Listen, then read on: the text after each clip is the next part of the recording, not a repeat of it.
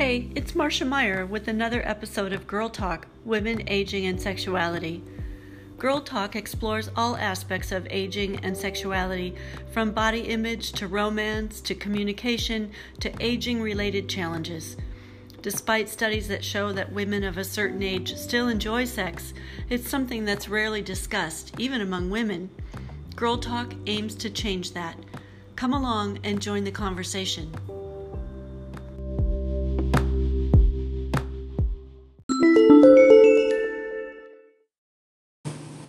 Joan Brager has coached people around the world for more than 25 years in corporate, academic, and community settings to achieve the results that are most important to them. She is the author of Never Too Late for Love, The Successful Woman's Guide to Online Dating in the Second Half of Life. She is certified as a relationship coach by Catherine Woodward Thomas, the family therapist and New York Times best-selling author of Calling in the One and Conscious Uncoupling. Joan holds a faculty position at Boston University School of Public Health, where she teaches leadership to master's and doctoral students. Hello and welcome to Girl Talk, Joan. You know, you're a relationship coach and a professor at Boston University. You've studied leadership and you've written this new book that just came out in May, and it's called Never Too Late for Love, The Successful Woman's Guide to Online Dating in the Second Half of Life. Yes. So congratulations, and we're going to talk a little bit about it. First of all, I wanted to ask you, how did you come to write this book? Well, I wanted to write, I have actually two books on leadership that I've written in my life, and I was about to write another book on leadership, and I sat down to write, and I realized that I had entered a new phase in my life where I was more interested in the subject of love than leadership. And I loved that I learned that, because I actually started to do some research. I was going to do some work on women in leadership, which is an obvious topic for me, and that I've done a lot of teaching and research on. And, you know, I started to look around. I wrote this book last year when I was 64, and I had recently remarried. I was remarried at 62. And I learned that getting remarried at 62 was actually probably the most profound experience I'd had. And I wanted to share with others what it took, that it was an enormous challenge. Sometimes I have people ask me, but isn't some of it awful? I went, yes, some of dating in today's day and age can be awful. I no question about it. And I was really actually committed that I wanted to be in a loving relationship. So had you come out of a long-term relationship before? Yes, I had been married, and I have grown children, and I was divorced at 57. And I actually like living with someone whom I love very much. And so there was a lot to learn. And so as I started to write the book, I wanted to share what I learned with other people. And so Can you tell me what are some of the things, what are the highlights that you tell us are from that? You know, the first and most important highlight is never, never give up. I hate to say that, because sometimes I get notes from people all the time now, read the book, and they say, oh, I went out with two people and it really didn't work out. I was like, no, you're just beginning. Meeting two incompatible people is just the beginning of this journey, because there's obviously going to be many, many, many people you're incompatible with in the world. It's an obvious fact. And the other fact that people know, but it's really hard to grapple with, is that you will need to meet a lot of people to meet someone that you feel special with and enjoy being with. Unless you're extremely lucky. We're talking mostly about online dating. Yeah, you know. And it's such a compression of what we might have experienced as younger people, right? Where you at least have several years of late or teenager dumb until early adulthood, where you're kind of meeting a lot of different people and testing the waters. And now we get to this age after 50 or 55, and we all of a sudden get thrown back into a dating pool. And it feels like there's this huge compression of time where you have to meet a lot of people. And that's kind of what the online dating experience is. You meet a lot of people in a short period of time. You have coffee dates, you have lunch dates, you have, meetings in the park. Yes. And it's an interesting thing too, and I'd love to know if this was your experience, because I went through this online dating stuff too. You can tell pretty quickly whether you're going to click with somebody. Like even probably I would say within 5 or 10 minutes of meeting someone. Well, that's interesting. I had a slightly different experience. I really did. I found that there were some people. Well, first of all, I'll preface this by saying that I met over 40 people over 2 years. Okay. So that was a lot of people. And, I, like everyone else, think I've had a pretty unique life, and I'm just not going to click with everybody. And yet I was willing to give people an enormous benefit of the doubt. I really was. So some people I would go out with 1, 2, or 3 dates before we found out it just wasn't right. Mm-hmm. We would both, like maybe there's something here. Mm-hmm. And up to sometimes, I think one person I dated for 2 weeks and found out it wasn't right. And one person I dated for 3 months and found out it wasn't right. So that's why I say take some persistence, because you could easily give up at any point in this thing. Really. Well, yeah. And as you said, it's over a two-year period. So you have to, I hate to throw that old trope out about kissing a bunch of frogs, but it's like meeting a bunch of frogs. You at least say that. Yeah. So what do you think are the biggest drawbacks for women in the online dating world? Well, there's a couple things. One, for our generation, we are a little bit nervous about everything online. So people are afraid of what it means to randomly meet a stranger. And that's, I think, the biggest problem. There's no context. Like, you met someone at someone else's house, at least 2 or 3 people who knew them, but you're actually meeting someone who no one in your life knows. And that's very challenging, because you have to have all of your intuitive alerts on and ask some really good questions to find out what kind of person this is. And unfortunately, online there are crazy, I hate to say this out loud, but there are crazy people online, and you can run into them. And so you have to be know a lot of things about how to keep yourself safe. You really do. So what are the kinds of things did you have like some standard questions that you kind of asked everybody? Oh, that's a great question. Well, one, I'd say, no, I didn't, because one of the things I say is that you don't want to do an interview. You know what I'm saying? It doesn't go for a good date. But what you do want to do, and I learned this from my own coach, was you want to be sort of like deeply grounded when you're on a date. You want to know how you feel being with this person, and really tap as deeply as you can into your intuition. Is this comfortable? Am I enjoying myself? Do I feel respected and listened to? Or on the other side, do I feel like I have to present myself and, impress this person? That won't go well that way. Yeah. So any other thoughts about questions that you might, or things that you look for in a potential? Oh, those are great things. Yes. I heard a great line once that I apply in my dating, which is he a good person? It's so fundamental. He might be smart and talented and rich and a million things, but is he a good person? You don't have to live with this person through an endless variety of difficult situations. You have sick children, we may have 7 grown children. So we have an endless number of things that happen in our lives that we go through together. And so there's got to be someone here's the other thing. It's got to be someone you can trust deeply. And the truth about that is it takes a while to find out if you can trust someone deeply. Yes, it does. I actually, after I met my husband online, I went out with him for 2 years before I agreed to marry him. I really wanted to know who he was deeply. Yeah. So it's not an easy thing. One of the biggest problems is people get discouraged. And I'll just tell you something. Almost 50% of women in our generation are single now. Yeah, I'm not surprised at that. And it seems like I meet more and more women who, once you're 55, and many of us have come out of very long marriages. And it is hard. It's confusing. It's, I was married for almost 30 years. Yes. And it's just like a different world. And I appreciate what you said about really getting to know somebody and getting to the place where you understand if you trust them or not. Yes. Because I think that's probably the most basic quality that you're going to need in a partner. Absolutely. And, also I think at this stage in life, we're partly different people may interest us than interested us when we were younger. Yes. I appreciate greatly. I put on my online profile, I'm looking for someone who's proud of his accomplishments in work and family as I am. Now, I didn't say what kind of work, what level of work, just that you had done something that you felt good about. That's all I wanted. And that you felt mostly good about what had happened with your family. You didn't abandon them. You didn't run away. You did what you needed to do. And those were my criteria at this point in life. And they turned out to be very good criteria.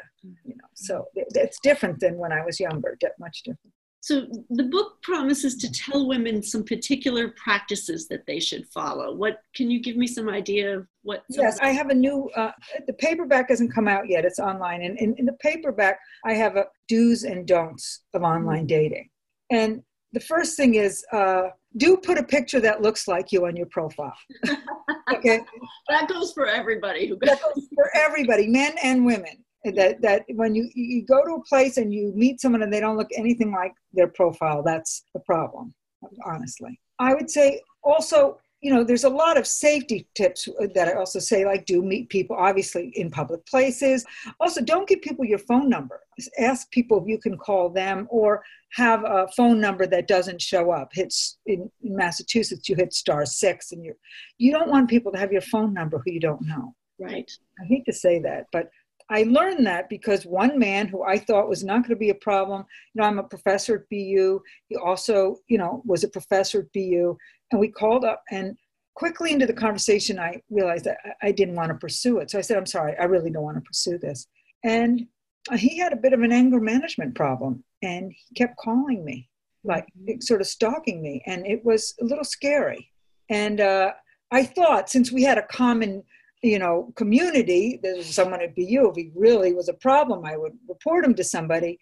But after that, I learned nobody sees my phone number until I know them. Yeah. So those are the simple, basic tackling things of how to do it. Always meet for coffee. Don't meet for long dates. Don't have dinner with someone you don't know. It's like, can be torture to have some. One time, I'll just say a funny one. One time I went to meet a man for coffee, and he said he was 5'6". Okay, I'm 5'6". I went in, and there was a man, and he was about a head short. He and I just sat down, and we just knew within a second, like, this was just like such a no starter.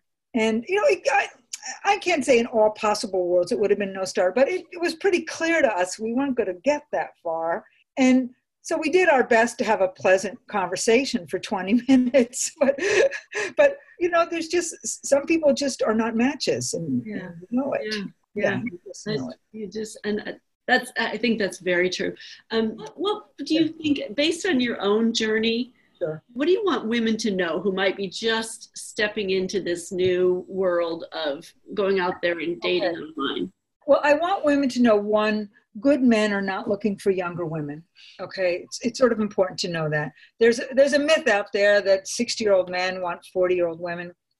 And I asked my husband, who is 4 years older than me, he was 64 when I met him, and I was about 60. I said, why didn't you want a younger woman? He said, well, listen, I have kids who are in their 40s. And I don't want to be in that generation conversation. I know what that generation conversation is. So one, not all men, and I would say definitely not very good men, are looking for younger women. I mean, my husband and I have the benefit of we went the other night to a folk concert together, and we have all the same lyrics in our head. My boyfriend and I have talked the same thing. He's like, why would I want to be with someone who doesn't have the same cultural references that I do? Because we all grew up at the same time with the same music and the same pop culture and the same interest in books, and it means more than you can realize that to have a similar. When I met my husband, one of the first things I heard from him that he was a Vietnam vet. And that really took me, because that was the experience of our generation. I said, oh, wow. And it really was immediately, we were in a common experience. So one, men aren't looking for younger women, and people need to know that and be reassured about that. Yeah. And the second, that is a fear. I think a lot of older women think, all they're looking for is, the little nubile 30-year-old. The outside appearance. But the other thing that's hard to know until you've been in the experience is that men are actually attracted to us. It's a very interesting thing. I mean, I only learned it by going through it, that first of all, I dated a lot of people, and many of them were attracted to me. And people I didn't even want to be in relationship with were attracted to me. So that was nice. And then two, my husband, of course, is really attracted to me and tells me all the time how beautiful I am. So, just as we can sort of, see someone in our generation that we wouldn't have been attracted to when we were 20, good men are capable of doing that as well. Yes. So people need to understand that and know that and have faith. Yeah. And having faith. I have a good friend who just last fall, after almost 5 years of online dating, connected with a man who she feels is the one, and they're just like in that lovely first blush of relationship, and they're traveling together, and they're just like, they're the cutest things ever. That's a great story that we really need to share those stories. That, oftentimes women come to me after they've had many, many disappointments. I say, well, I know, but what else are we going to do? Yeah. Instead of, don't give up, right? Don't give up is the main message. And I will say, get support, because it's very challenging. It's, you can get disappointed. And when you're disappointed, you fall back into, there's no one out there. It's too late for me. You fall back into a lot of false beliefs that won't help you when you're disappointed. And I think also leads to isolation often. I know a lovely woman who is in her 70s, and she said to me, finally, I gave up, and she had lost her husband to death. I mean, she was solo. And my heart breaks, because that, she doesn't have to be alone the rest of her life. I coach women in their 70s, and I see so many, you go out to brunch and you see 2 or 3 single men in their 70s eating breakfast together on a Sunday morning. Yeah.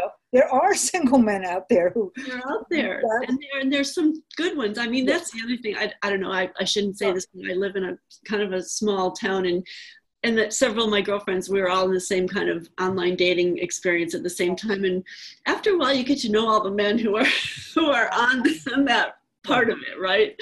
You're like, we started comparing notes. Like we were meeting the same guys, it was kind of crazy. That is interesting. One other thing I want to say, in addition to being worried about your looks, men like smart women. There's also a myth out there that men don't like smart women. And what's true is some men really need to have a smart woman. So, yes, some people do not want to be intimidated by a woman. That's an accurate statement. But a man who wants to have an interesting conversation or interesting life wants an intelligent woman. So I would think so. And in fact, if they're a little bit afraid of being with an intelligent woman, they're probably very insecure.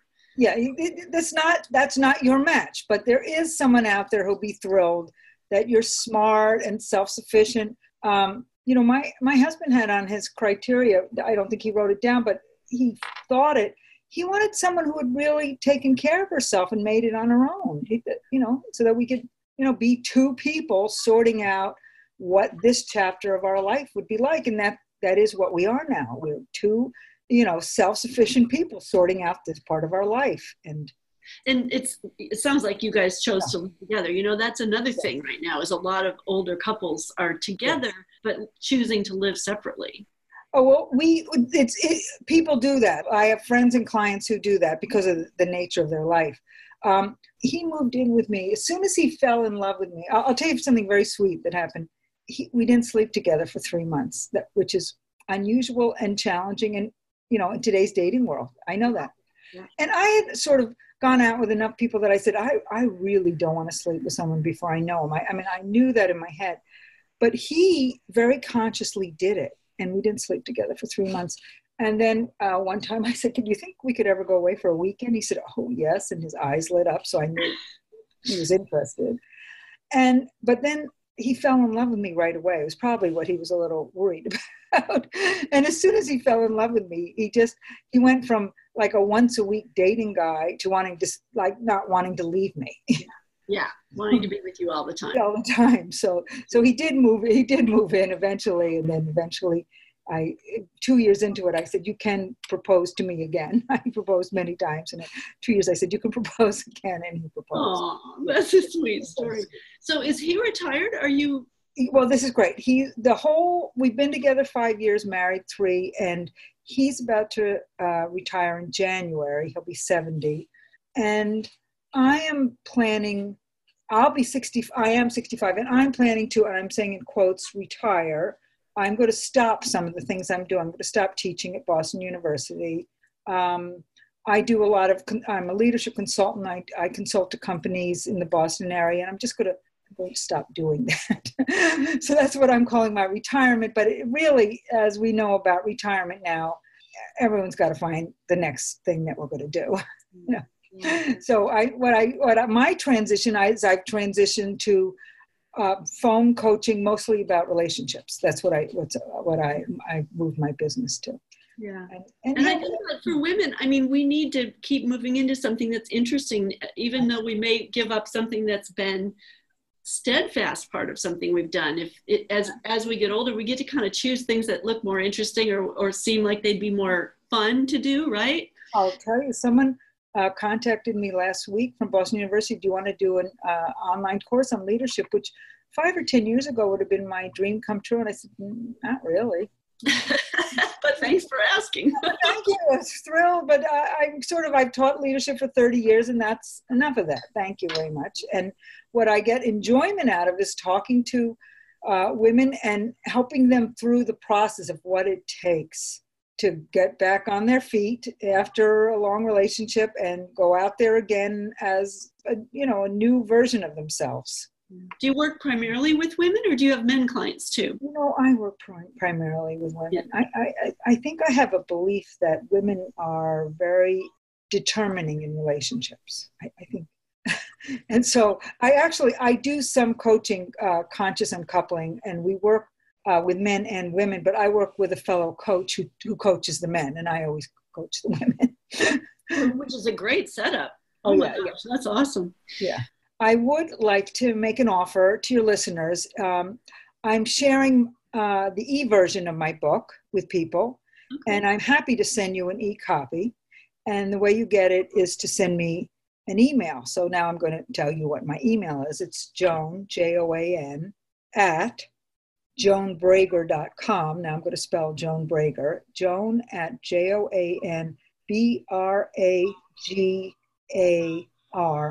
joanbrager.com. If you send me a note, I'll be happy to send you a copy of the book, so to share with you what I've learned. Okay. Wonderful. That's awesome. Thank you, Joan.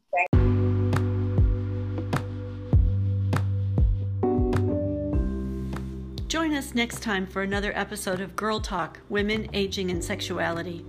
You can find Girl Talk on iTunes, Google, Spotify, and wherever fine podcasts are found. If you like what you hear, please subscribe and consider making an ongoing contribution to keep us going. We would be forever grateful.